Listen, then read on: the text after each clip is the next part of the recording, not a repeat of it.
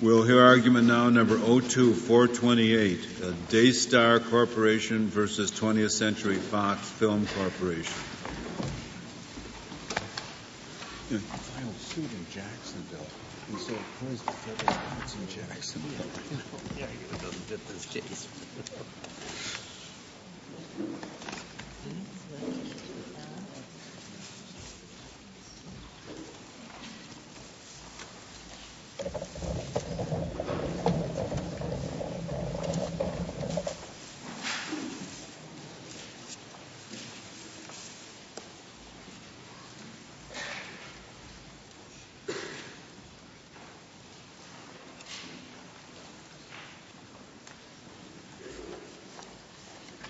Mr. Gerber.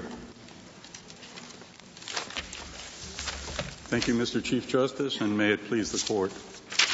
Dastar discovered that an old TV show made by Time Inc. was in the public domain because Fox neglected to renew the copyright.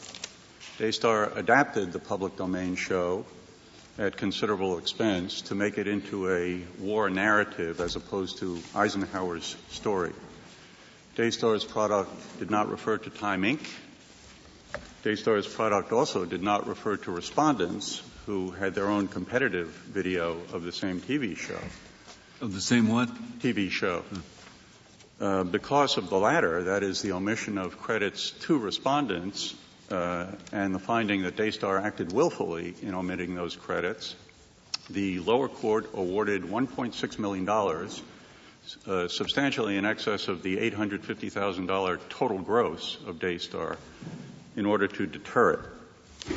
The lower courts departed from the Lanham Act in a very expansionary way, in our view, in 6 separate dimensions. Can we go back to your statement? As I understood it, it wasn't the omission of Fox, but the addition of your people. In other words, it wasn't the failure to give credit to respondents, but it was petitioners taking credit for it that was what the lower courts thought was wrong. Taking the lower courts in ascending order, on page 53A of the cert petition, the language is that the court finds that defendants' failure to identify the television series in the book is misleading to the public. And then at the Ninth Circuit level, on page 3A of the petition, the language is that Dastar copied, et cetera, and marketed it without attribution to Fox. Neither court, Justice Ginsburg, examined Dastar's credits, affirmative credits, for accuracy, for whether they registered with the consumers, for misleadingness or falsity in any way. I would suggest that the record indeed is that it was the omission of credits for their competitors that was, in fact, the basis for the double award. This is a failure to attribute case, then? Yes, it is, Your Honor. Our first and most sweeping point. May I just point out on 3A, they quote, you left out the first clause, I think.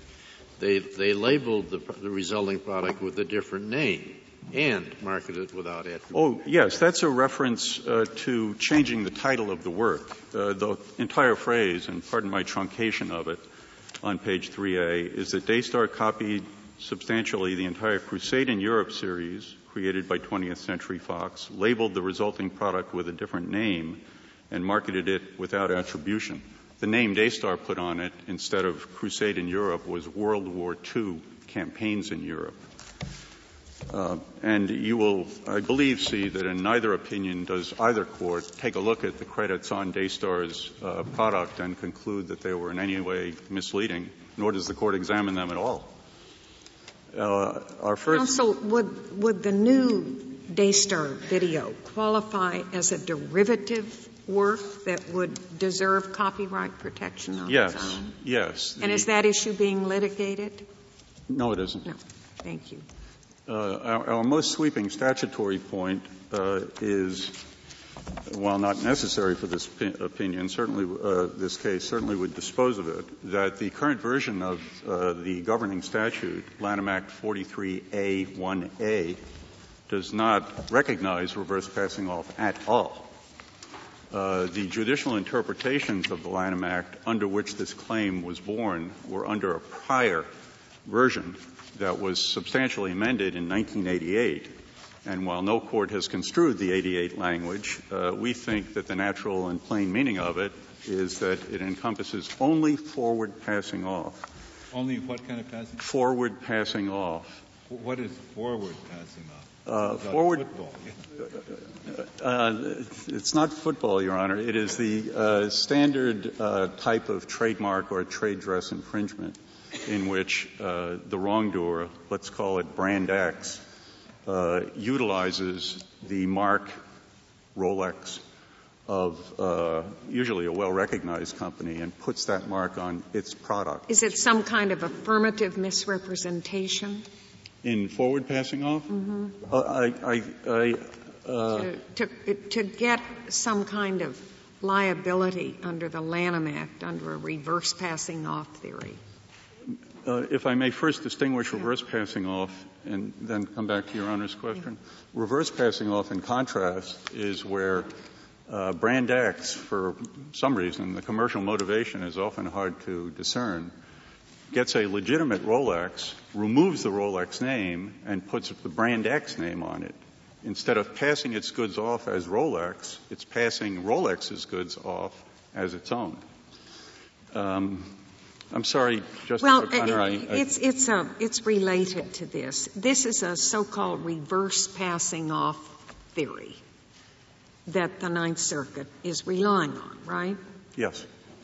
And do you say there is no such thing at all, or do you acknowledge that there could be some Lanham Act violation if there were some kind of affirmative misrepresentation? Both.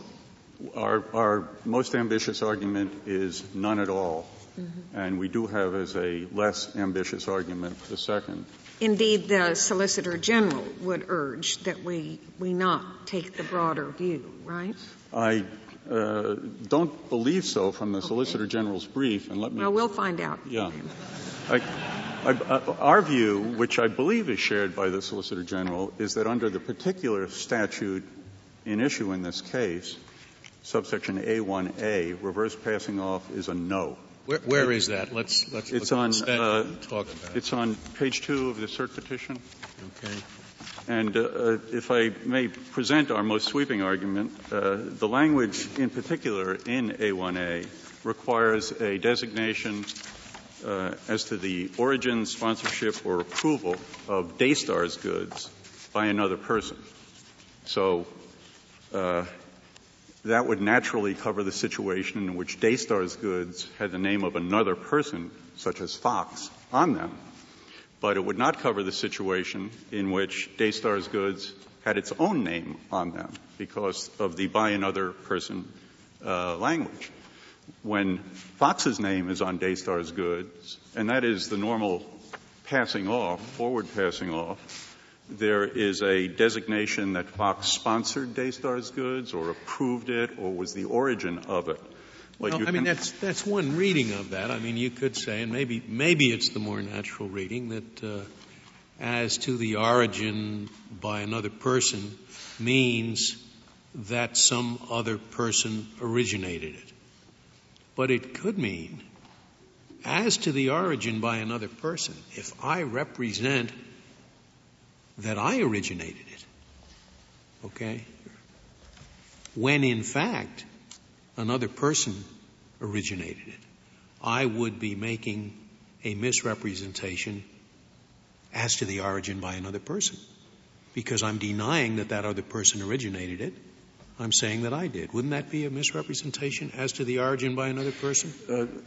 I don't think so. The latter principle that Your Honor stated, I think, would be correct, but I would suggest that it's not illustrated by the example. I think Your Honor is perhaps looking at the as to language here. And in our view, what that means is that a representation by Dastar that Fox did sponsor Dastar's work or that Fox did not sponsor Dastar's work would either be did or covered. did not. Either but did or did neither of both of those are in contrast to reverse passing off, in which the offending party is putting its own name on the work. So that doesn't help. And the other argument, the other construction, which is the only competitor on the table here by respondents to Well, excuse me, before you get on it, when you put your own name on it, aren't you denying that it was originated by somebody else?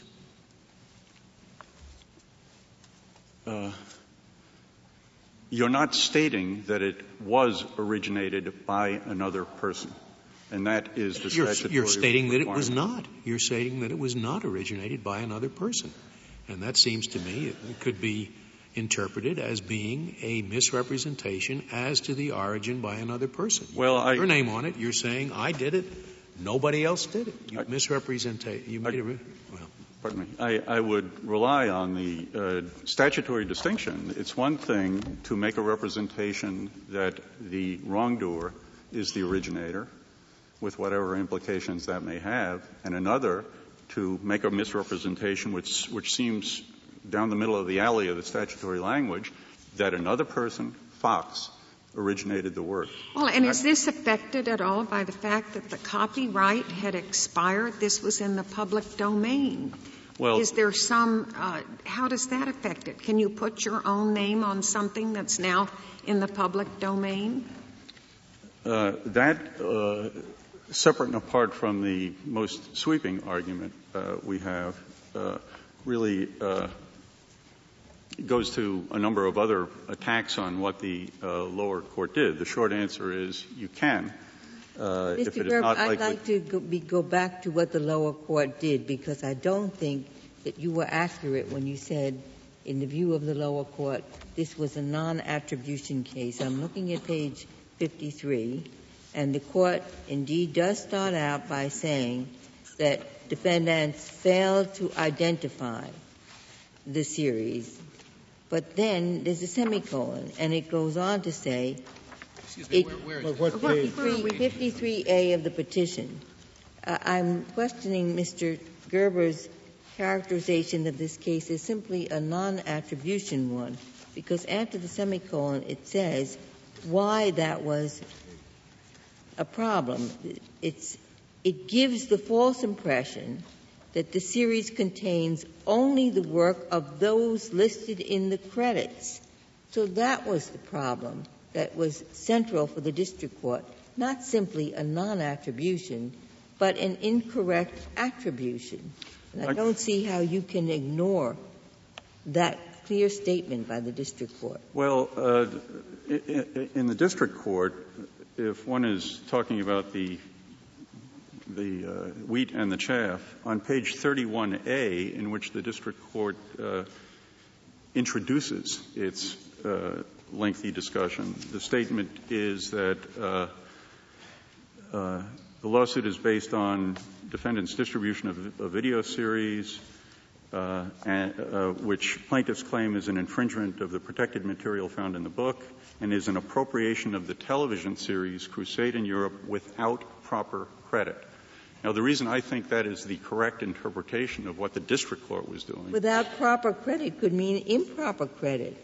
But when the court is developing that point in full, it says there are two things. It was the failure to identify why was that a violation of the Lanham Act in the court's view, because it gave the false impression that only those listed. Yeah, I would suggest that without proper credit means what it says. It doesn't mean improper credit. It means that the proper credits were not affixed. And then, of course, when you look at the Ninth Circuit... It was an improper attribution case, not simply a non-attribution case. I'm simply questioning your original characterization, which I do not think pays attention to what the district court in fact said. I understand, Justice Ginsburg, but again, I would urge that without proper credit, that phrase is not a statement that there were improper credits. It's a statement that the proper credits were absent. And I would add that whatever ambiguity may lurk in the district court's findings, it's quite clear that at the Ninth Circuit level, which of course is what this court is reviewing, the case is a non-attribution case. The Ninth Circuit had a rather quick unpublished opinion. Correct. In this case. So we agree with that. Didn't tell us very much. If I may turn just for a moment to to question 2, the remedies issue. Here, we would urge that the statutory language and legislative intent, to the extent it is pertinent, coalesce. Subject to the principles of equity means subject to the principles of equity. This Court, while the Lanham Act was being debated, applied equitable principles in an intellectual property case to define the circumstances under which profits may be disgorged. That's the Sheldon case. And it said equitable disgorgement of profits is permissible only for restitutionary purposes, only to restore to plaintiff something that he has lost. That, by definition, precludes a purely deterrent award, which is not restitutionary in the slightest. If the Court has no further questions, I would like to reserve my remaining time. Very well, Mr. Gerber. Mr. Garr, we'll hear from you.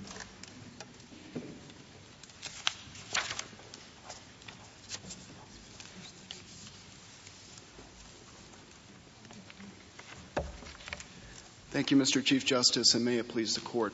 The petitioner in this case did not make any false designation as to the origin of its good, a videotape series on World War II, when it put its own label on that good.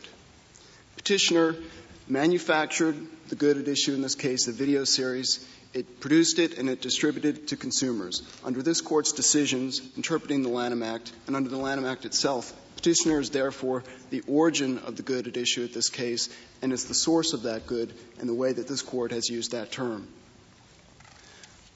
In 1990, Congress addressed the question of artistic attribution, and it addressed it in the context of the copyright laws. And Excuse me, before you go on, suppose they hadn't edited the prior Crusade in Europe thing at all. They had not done anything to it. Didn't have a new introduction, didn't have the little snippets of addition that they had. However, they did indeed make the copies, and they made the plastic cassette in which it was inserted and so forth. Would you take the position that they were the origin of that product, and therefore could represent that it was their product? We would take that position, Justice Scalia, and I think that would be consistent with the way this Court has consistently interpreted the term origin. If you look at the Walmart case, the Qualitex case, and going back to the concurring decisions in the 2 pesos, which is to refer to the source of production or manufacture. Production not in the Hollywood sense of production. Absolutely. Production in the sense of I made this physical article. That's correct, Justice Scalia. And that's, of course, we encourage the intellectual property laws in this Court's decisions encourage firms to go out and copy goods that come into the public domain. In the Court's recent traffics case. And that's what this was, in the public domain, was it not? That's correct. The television. Do you think that this Dastar product could have been copyrightable as a derivative work on its own? We do think that it could be copyrightable as a derivative work to the extent that it's not subject to copyright protection. Of course, the original television series was subject to a copyright, but that copyright expired in 1977 because respondent 20th Century Fox failed to renew it. And, of course, if the respondent had renewed it, one suspects that we wouldn't be here today arguing about an expansive interpretation of the Lanham Act. Now, Congress has addressed the question of artistic rights of attribution. It did so in the context of the copyright laws, and it did so very carefully. It recognized specific rights of artistic attribution in 1990, but it limited those rights to a small class of visual arts, made them personal to the author of those works, and limited the duration of the rights to the life of the author. In this case, the Ninth Circuit recognized a general right of artistic attribution that is not limited in time, that applies to a work, an audiovisual work, that Congress specifically exempted from the scope of its 1990 legislation, and that is not personal to the author of the work, which in this case was Time Inc., who initially produced the television series. Is there no — I understand you're saying, I say I produced this all it means is I produced this physical object. But suppose, in addition, the person says, I produced this physical object, and moreover, I produced the show that is on this physical object. That is, I'm using produced in the Hollywood sense now. Is there no, when in fact I didn't. I just did a little bit, and most of it was done by Fox. Well, is there no remedy for that? Because that's what they say occurred here. They wouldn't mind you're just saying, I am the maker of this cassette or of this disc. They wouldn't mind that. But what happened was that on the disc it said, I am the artistic producer of this thing. That's what they're complaining about now. Is there no remedy for that when they weren't? Two responses. First, when they labeled a good that they manufactured and produced as their own good, they didn't make any false designation of origin within the meaning of Section A1A of the Lanham Act. Now, as we've discussed in our brief, Section A1B of the Lanham Act, which the respondents in this case have never invoked and the courts below didn't address, isn't limited to false designations of origin. It applies to false designations that misrepresent the nature, qualities, or characteristics of a good. So the second type of description that Your Honor characterized conceivably could fall within the scope of Section A1B. But, of course, Section A1B was not raised in this case, and it's also limited to the context of commercial advertising and protection. The purpose of the Lanham Act and the trademark laws, and this is made clear in the definition of trademark that appears at 15 U.S.C. 1127, is to ensure that firms identify and distinguish their goods in order to prevent consumer confusion as to the source of. Isn't any general federal anti-lying law that you can get these people heard? No, there's another source, Justice Scalia, and we've mentioned in Note 7 of our brief. The Federal Trade Commission Act gives the Federal Trade Commission authority to go out and address deceptive or unfair trade practices. But that statute, too, isn't limited to false designations of origin. Origin doesn't even appear in that statute. Origin has. If I just read the label on the videotape and it says campaigns in Europe and it's identical to Crusades in Europe, and I want to sue under B because I just bought something that duplicated what I bought last week. Does the label constitute commercial advertising or promotion? We haven't addressed that issue, Justice Kennedy, and there is some varying case law on that. I think most courts would probably answer that question in the negative. Most courts have interpreted Section A1B to refer to advertising in the print ad. B doesn't help, and if well, of course, case I put, then the hope you hold out for us under B isn't very promising, unless you're talking about sitting and reading what comes on in of course, advertising is often in the credits, which no one ever advertising is often associated with the sale of products. But more importantly, A1A is addressed. It's intended to ensure that consumers can look at a product and identify the source of that product, so that if they do have complaints about the product, they can go to that person. And notably, in this case, no consumer who has ever purchased Petitioner's videos has registered any complaint along the lines that Your Honor is suggesting. Well, I'm supposing a case, and I thought you indicated that B might cover it, but it has to be some advertising other than what's on the label. Under Section A1B, that's correct, but I think that the important distinction between A1B and A1A in this case with respect to origin is that A1A is limited to false designations of origin or as to sponsorship or approval, and the latter two elements, sponsorship or approval, aren't addressed in this case. A1B is much broader and would include the types of other representations that Your Honor is concerned about. And, of course, all of this, we think, goes back to the notion that respondents seek artistic attribution for their product. May I, on that score, may I go back to your answer to Justice O'Connor's question about the possibility of copyright as derivative work? Would that copyright cover not only the new material, but all the original material that they incorporated in? I believe that the copyright would cover the new material. And, of course, so that if they did that, if they got that copyright, they then couldn't turn around and sue for copyright infringement when the original Crusade in Europe was marketed by the others.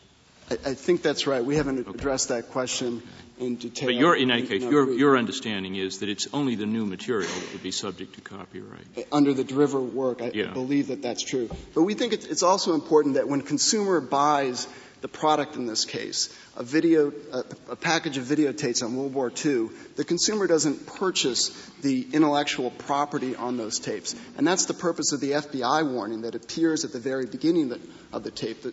The consumer purchases a videotape series package and a copy of that, which it can view at home. Nothing in the Lanham Act, which is not an artistic credit statute, required the petitioner in this case to provide any attribution to the true creator of the television series that petitioner initially copied. Or prevented them from making a misattribution. You have to add that. Well, we think that that's true with respect to authorship, because we don't think authorship or the concept of invention is covered by A1A. And, of course, the notion of attribution that respondents would urge this Court to adopt this case would have to apply to other types of goods, like the sign stand in the traffic's case. No one in traffic suggested that petitioner could go out and reverse engineer and copy this sign stand, which had entered the public domain, but that when it did that, it had to go and give credit to Marketing Displays, the firm that initially had the patent on that, or to the original inventor himself, Robert Sarkeesian. Now, before you finish, there was a reference in your brief that I didn't follow. It cropped up in another brief, too. And it was a reference to the Berne Convention. What is the relevance of that international treaty to this case? May I answer that question?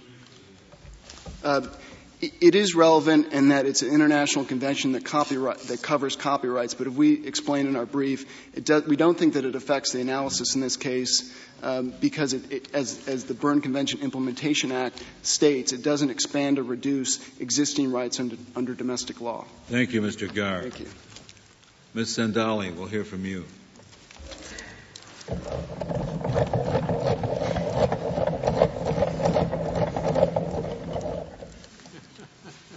Still too high.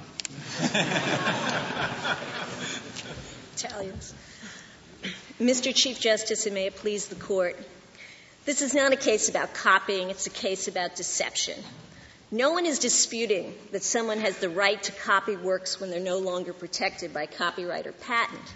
But as this Court has long recognized in decisions like Bonita Boats, Sears, and Comco, that doesn't give you the right to create consumer confusion in how you label such works.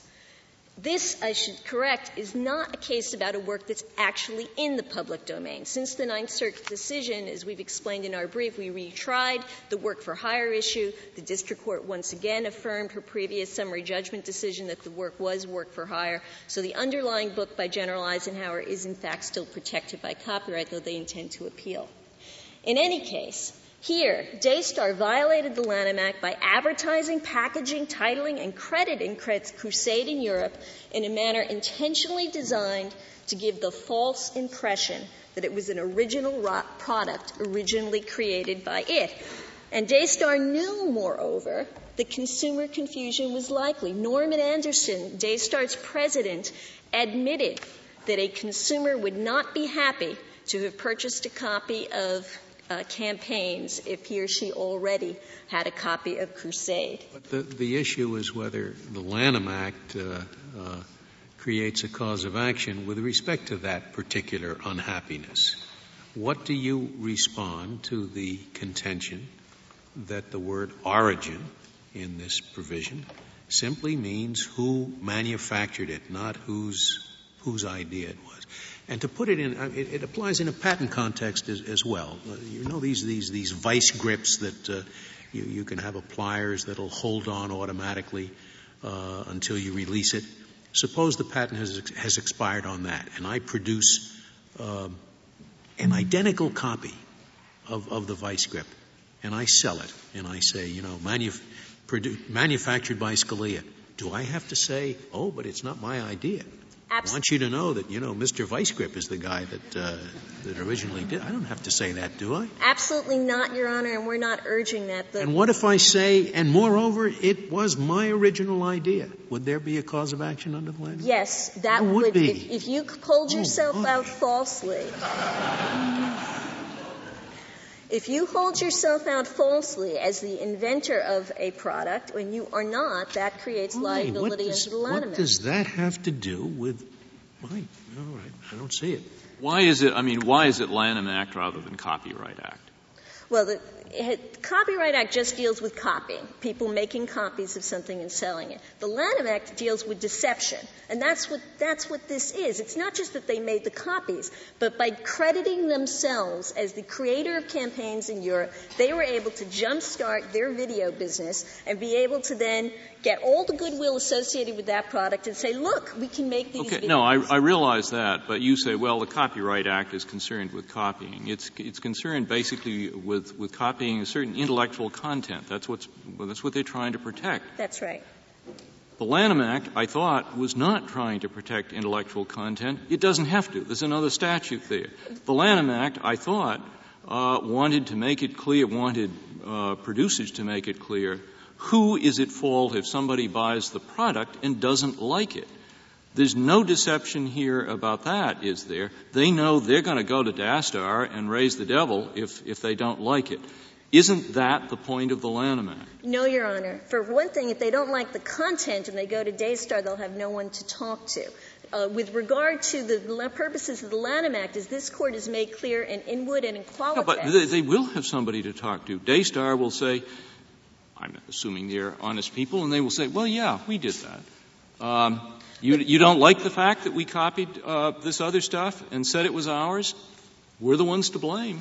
But the purposes of the Lanham Act, as this Court has made clear on numerous occasions, most very recently in Qualitex, is to let consumers be able to know when they're getting a product, if they like it, if they want to get other things from that product, from that supplier, they can. Daystar knows who to plagiarize. When I see the Daystar name, I'm getting good stuff. Well, Your Honor, you just don't know whether the next person they plagiarize is going to be as good as 20th Century Fox. That's why I'm relying on them. They knew who to copy the first time. It seems to me that is just as much a guarantee that they'll know who to copy the next time as if they'd made it themselves. Well, the other problem with it, beyond the fact that they are deprived, because you have no idea whether the next time they copy will be as good as the first time, you're also depriving the consumer of the ability to end up buying two of the same product, a very real possibility. That's right, and that they can go to Daystar and raise the devil.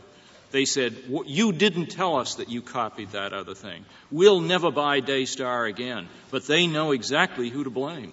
They don't know who to blame because if someone buys Campaigns and Crusade, they will not know who cheated them. They will not be able to tell. The products are lodged with the court. The court can look at them. If you bought them both, if I bought my dad one for Christmas and another one for him for his birthday, he's not going to be happy to find he has two copies of the same 7-hour videotape. And in page 205 of the record, it's clear that there's 7 hours of content in there. But there's the same point. Why can't he sue or you sue Daystar?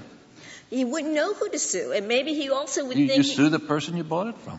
But it could have been Fox. He wouldn't have known who was the one telling the truth. Moreover, he also wouldn't know. Maybe he would think, well, you know what? He can sue them both and find out. I don't know if that's the best way the law should deal with it. Going back to Justice Scalia's question, though, about origin, there's nothing in the Lanham Act to suggest that Congress wanted to limit the word origin to just the manufacture of a product. Now, in this Justice Stevens' concurring opinion in 2 pesos, he specifically noted that the term origin has expanded over time from its original roots as denoting geographic origin, a concept that's now in A1B of the Lanham Act, to encompass origin of both source and manufacturer. So just by this Court's own opinion, source is something different from manufacturer. What is source? Going back to Justice O'Connor writing for the Court in Feist and talking about origin, originator, author, the common reading of what... Yes, but there is a sort of an ambiguity or at least a debate over what the source is. I take your Trafficante, the sign that stood up well in the wind. What obligation did the second manufacturer have to say the idea was somebody else's? Absolutely none. Why not? Why isn't it the same case? It's not at all the same case, but when you're simply selling a physical product, if all Daystar did here was sell Crusade in Europe as Crusading Europe, it would be a totally different case. But what they did here is they held themselves out as the maker of it, as the creator of it. They didn't hold themselves out as the people who took all the pictures. A lot of them were secondhand pictures, taken by news photographers and all sorts of people. They held themselves out by putting their names and only their names on the credits, by having a special thanks to the National Archives right before their names when they admitted they had no contact with the National Archives with regard to creating these products, by putting only a 95 copyright notice on it, by listing only themselves as producers. The only conclusion one can reach. I don't readily see the difference between that and the sign situation. The sign manufacturer wants everybody to think what a brilliant builder of signs is. He has a lot of other models in his catalog. But the sign manufacturer, when we deal with products, we don't normally think when you have a product that someone is saying, I invented this. We're accustomed to lots of people selling similar products. The commercial context is very different. Is what you're saying, that when you buy the books or the videotape, you're buying it because you think it's going to be different, and you're disappointed when you find out that it isn't.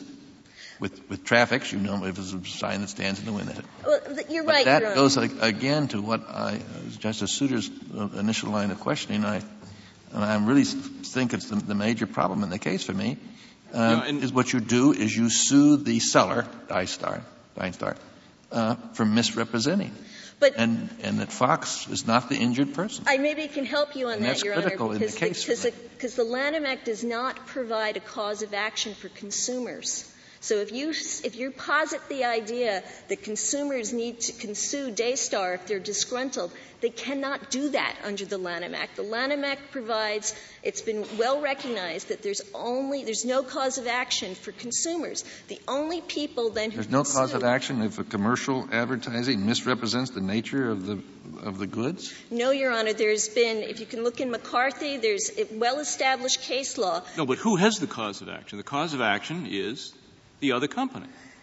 That's right. The people who can sue are people such as respondents who have had some other company come along, steal the deal of this product, and this just totally ignores the fact that it was in the public domain. I mean, of course they had a right to copy it. Why didn't Fox renew the copyright if they wanted to do that? Your Honor, have all this trouble. They renew the copyright. There's no issue. If they simply copied it as Crusading Europe and sold it as Crusading Europe, we would not be here on a Lanham Act cause of action. Our problem is, as we said in our complaint at paragraphs 12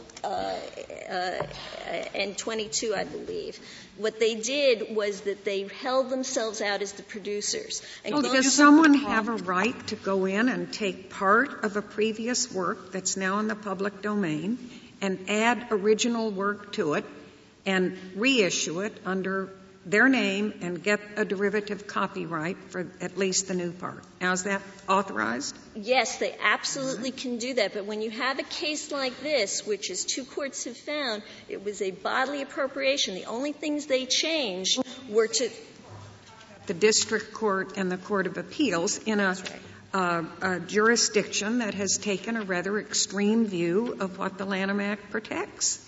That's what we're reviewing. I mean, it's a means, it seems to me, of expanding copyright protection.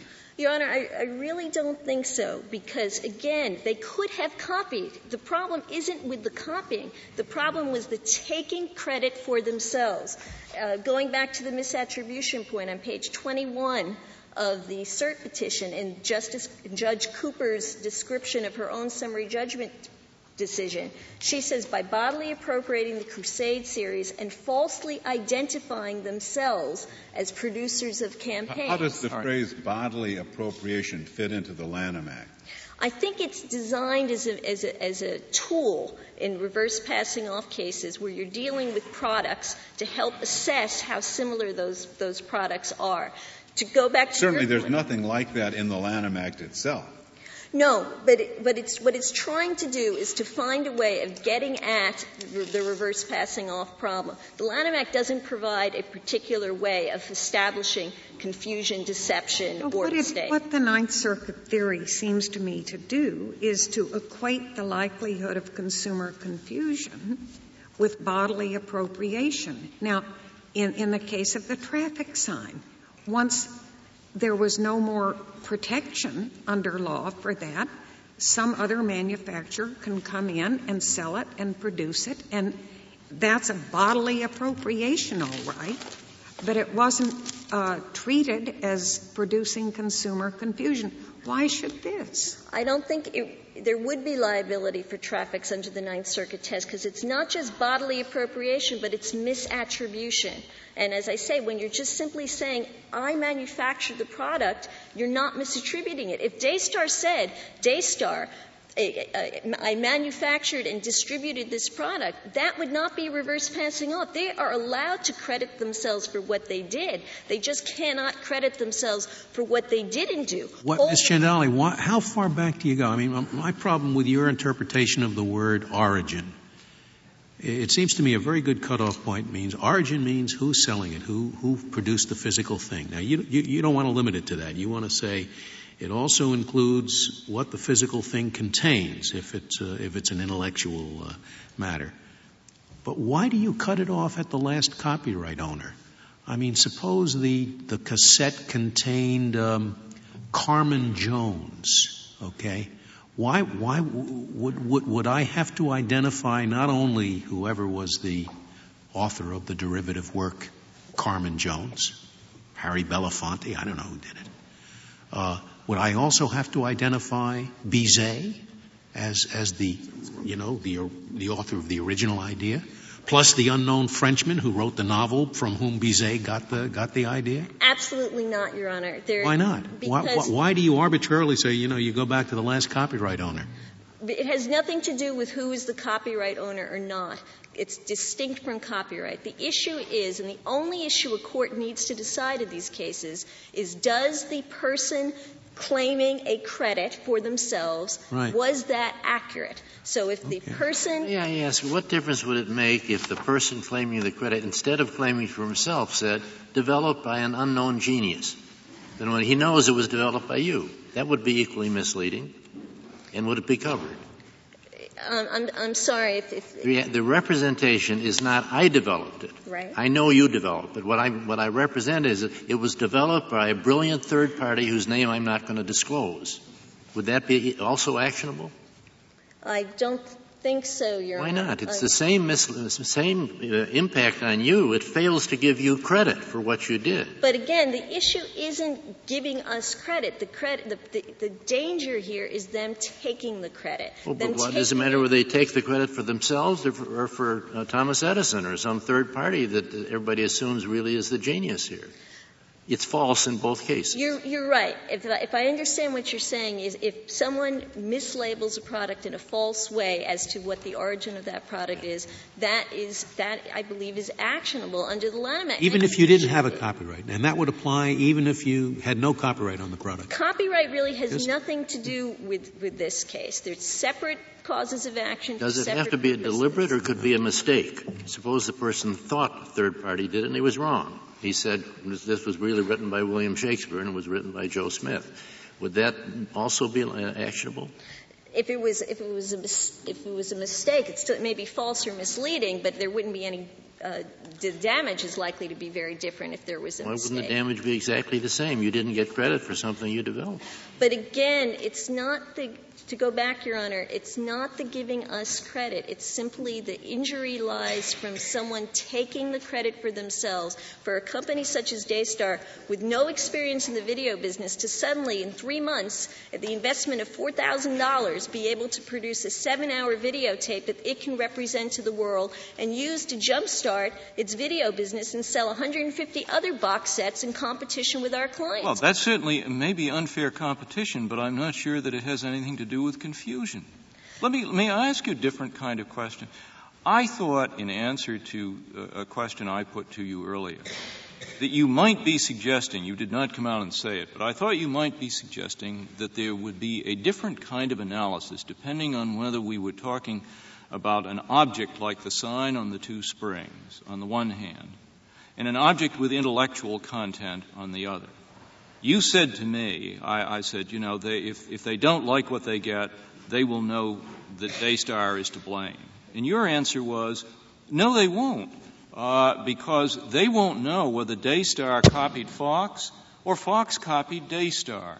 And therefore, Fox will suffer because there is confusion, and Fox will get hurt. And that seems to be a distinction based on the fact that you're buying intellectual content as opposed simply to buying a sign that either stays up or doesn't stay up. Is that an argument that you would make?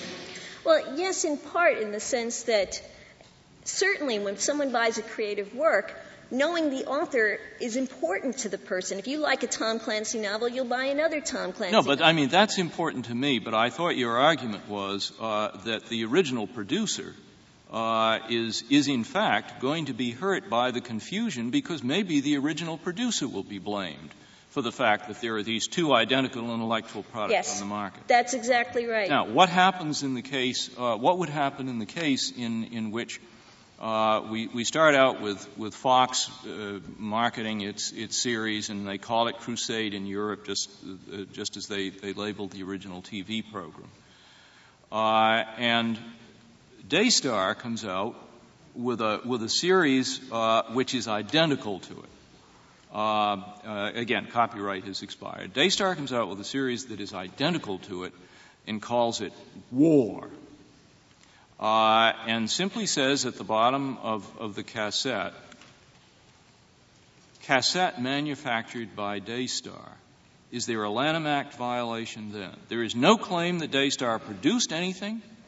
Is there a Lanham Act violation then? There would not be a false designation of origin claim under A1A. It's because Daystar is not representing itself to be the creator. It's accurately just simply. But the consumer would be just as mad, and I suppose, and there would be a danger even in the second case of Fox being blamed for the identity of these two products. But there would be, however, I believe in that scenario, a claim under A1B of the Lanham Act for falsely describing the nature of the product. As this case is cited in our No, but in my second example, they didn't falsely describe it. They just said cassette produced by Daystar. Only that is true from the purposes of origin, and I'm saying there wouldn't be an origin claim. But with regard to the title, for the reasons discussed in the Second Circuit cases, the New American Library cases, when someone comes up with a creative work and puts a title on it, inherent in that use is the idea that any change in title is therefore a deception. That's what those cases say. It's a deception in the sense that it's an implicit denial of the identity. That's right. And so, therefore, I think that would be a separate issue. And that's why, as consumers, we all know when we look at a book and we check to see, if it was the same Agatha Christie book published under a different title. And that's an example where disclaimers are not very difficult for people to deal with in reality, and something that consumers all can expect. Ms. Sandali, could you describe to us precisely what it is that Daystar could represent? It has this cassette that it's selling.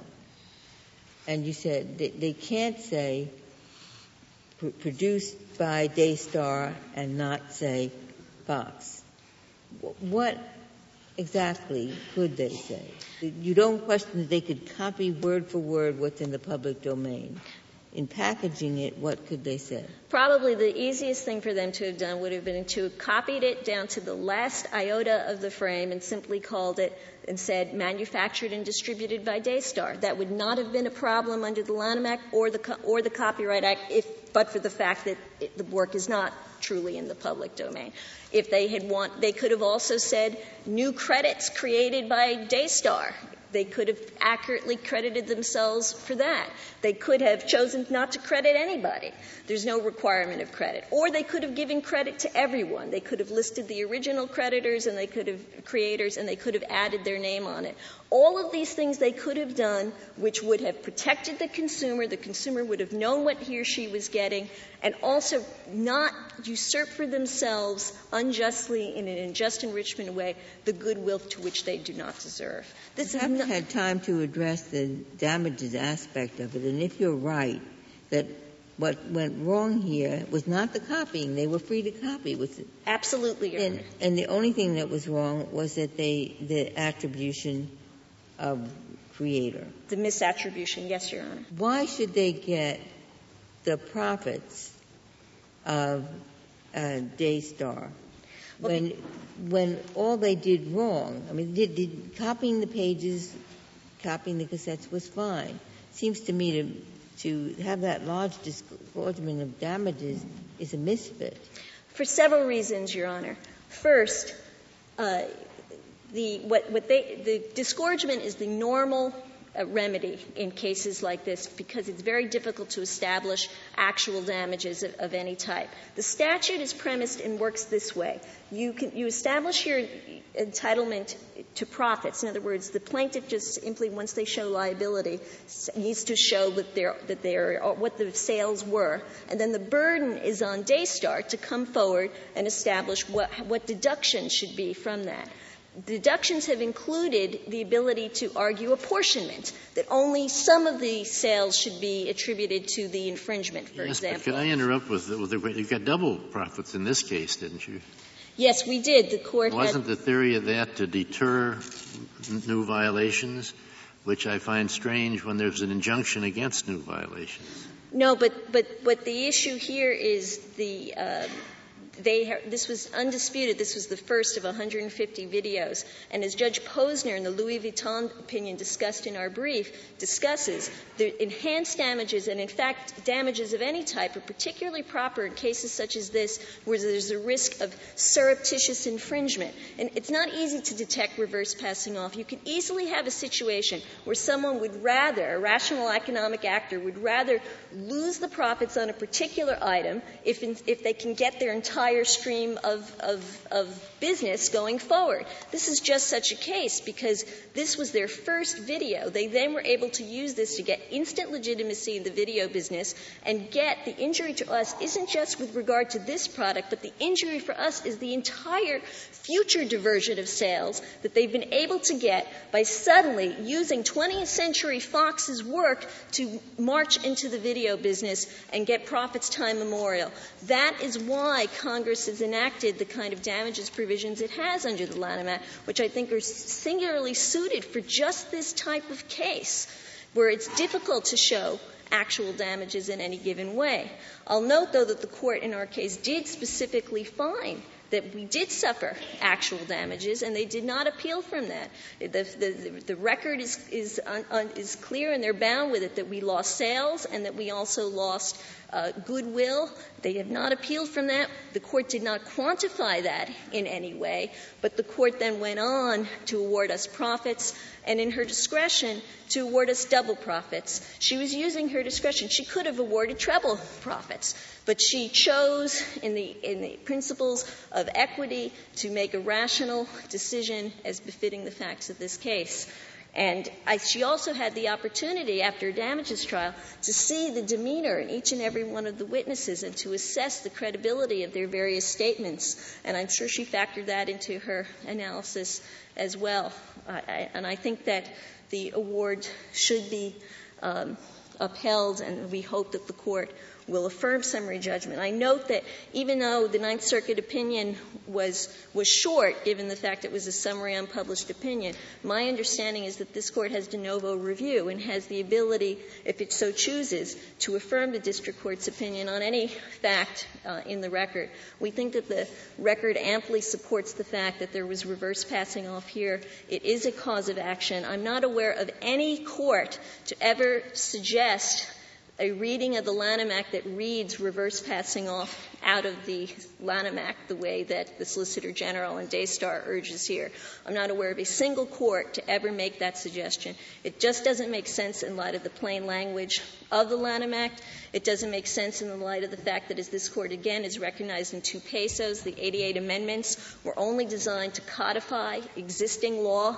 They weren't intended to make any change, and there was absolutely no suggestion anywhere that anyone ever thought that reverse passing off should be eliminated. Did the disclaimer or the acknowledgement have to be on the package or just in the forwards that are on the film, just in the screen credits? The disclaimer — I'm sorry, Your Honor. If Daystar had done what you say they're required to do, would it have sufficed if they put the information just on the screen credits, or does it have to be on the package that the consumer buys?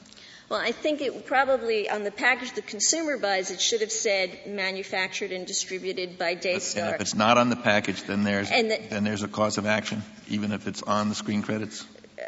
No, I think that if our credits are on the inside and not on the outside, they wouldn't need to put a disclaimer probably on the outside. In other words, The buyer's already bought it the screen credits, you're going to the refrigerator or reading cert petitions or something. No one looks at it. Well, that's why the outer packaging has to be correct. All I'm saying is that if they simply put on the outer packaging manufactured and distributed by Dastar, they wouldn't need to have a disclaimer. If on the inside they were doing something different, or if they want. Again, I'm bothered. It doesn't seem to me this is for the protection of the consumer at all. I understand what you tell me about the Act. Well, again, as this Court in Qualitex and other decisions have said, a consumer and Colgate-Palmolive has the right to know when they buy something, even if it's a capricious reason, who they're getting it from, and they have the right to base their future purchasing decisions based on accurate information. Here, Dastar took that right from the consumer. A consumer, if they liked campaigns in Europe, they may go out. That's right. There's a duty to disclose the true producer, then. That's your position. No. You would think it could be, but it doesn't have to be. If you're saying they have a right to know that, there must be a duty to disclose. No. Only that they have the right not to know what's false. In other words, the law could go so far. That's a very lesser right than the one you were just describing a moment. I appreciate that, but at a minimum, a consumer should not have false information. And again, as I come back to where I started, that's what this is about. These videos have been lodged with the Court. I invite the Court to look at them, and you will see how deceptive they are on the inside and on the outside, and how, going back to the father getting the Christmas and birthday presents that are identical, which is a very real possibility, that is not a happy situation for the consumer. Congress put in the competitor the private attorney general role to stop it. And I note, moreover, that this was very targeted misconduct on their part. Before they released campaigns in Europe, they saw in a video catalog that Crusading Europe in a box set was for sale. They didn't care. They targeted the competition, and they continued. Thank you. Thank you, Ms. Sandali. Mr. Gerber, you have 5 minutes remaining. I have 2 short points. Number one, Ms. Sandali contends that there is no textual support in the section of the Lanham Act at issue, 41A1A, supporting our and the SG's interpretation of origin and excluding the authorship concept. I would suggest that she's wrong. The textual support is the word origin. Unlike the Copyright Act, which uses the word author, the Patent Act, which uses the word inventor, the Lanham Act uses a different word, and the word is origin. And that is completely in accord with this Court's jurisprudence. I think perhaps, as Justice Souter suggested, the purpose from a policy perspective is to render efficient purchasing decisions, as this Court stated in Qualitex. And you would stand by that for forward Absolutely. Causes of action, yes. as well as reverse. Yes. So that if I sold a cassette that I physically manufactured and I advertised it as being Carmen Jones, the original MGM production, and in fact it was the Capitol Steps, there wouldn't be any Lanham Act cause of action. I think that is forward passing off. That's what I'm saying. That's forward passing off, and you would say that since origin means what you say it means, I've manufactured the piece of plastic. There's no cause of action for the Lanham Act. I mean, yes, he who says A must say B, right? The answer under the specific myopic section we're looking at is correct. That would not be assertable. It would be redressable under arguably subsection B. And we may differ from the SG with respect to commercial advertising and promotion and whether point-of-sale labeling qualifies. And under a lot of consumer protection statutes in the states as well as the Federal Trade Act. The second point that I promised responds, I believe, to Justice O'Connor. I wanted to add to the answer to the question, yes, this would be a copyrightable derivative work, the observation that the copyright defines proper credits for derivative works. It tells owners of derivative works who may be designated as the copyright proprietor. And the law there is that the owner of a derivative work, such as Dastar, may use its name. It doesn't have to refer to the names of owners of pre-existing works. So what we have with the suggestion of respondents is a kind of dual series of credits, proper credits under the Copyright Act, and then authorial credits. I would suggest another example in response to Justice Scalia's question. It can become quite burdensome, for a very highly complex, iterative product like a car. You might have 300 pages of credits in the owner's manual before you even get to how do you turn on the key under the alternative universe of credits that is completely different from the derivative work credits required by the Copyright Act. Unless the Court has further questions. Well, if you have a minute, would you address Ms. Sindeli's argument that there is significance when a product has intellectual content and there is duplication, because then the confusion may very well indeed redound to the originator of the product. The consumer doesn't know who to blame, so the originator of the product may well be hurt. What is your response to that argument? I'm not sure I'm recalling the example completely. If I get it, the consumer does know who to blame. It has the... No, her point is you got two sets of videos out. One's got Daystar on it saying, in effect, it's ours. The other one has got Crusade in Europe saying Fox. The consumer's mad because the consumer has both. The consumer doesn't know who to blame, so the consumer blames both. What's the response to that argument? I'm not sure I will buy into that consequence. Where both parties state their names as manufacturer, the consumer could be quite happy. He could say, Daystar's cost 1/5 of what Fox's did and recommend it to all his friends. So while there might be confusion in the literal sense, it might actually be salutary. And the efficiency of that type of consumer decision is really what putting the name of the manufacturer on enables the consumer to do. It renders the transactions efficient. Thank you, Mr. Gerber. The case is submitted. The Honorable Court is now adjourned until Monday next at 10 o'clock.